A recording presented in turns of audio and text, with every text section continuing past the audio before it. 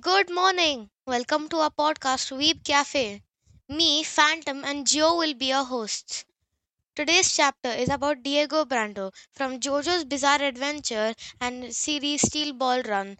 Let's take a deep dive into Diego's life. While being born in poverty, Diego was an ambitious child. His mother sacrificed her hands just so Diego could have a plate to eat on. When his mother died due to an unknown disease, he had hatred instilled in him and wanted to unleash it into the world. He became a pro jockey and climbed the social ladder. When he got to know about the Steel Ball Run, the biggest race in America, he was sure to join. Once he got to know about the corpse parts, he wanted to obtain them all. When he reached the Devil's Palm, where Jesus divided his corpse into 9 parts, he obtained his ability, Scary Monster, once discovered by Johnny Joestar and Jairo Zeppeli. Diego was in pursuit as he obtained the Eye of the Saint's corpse.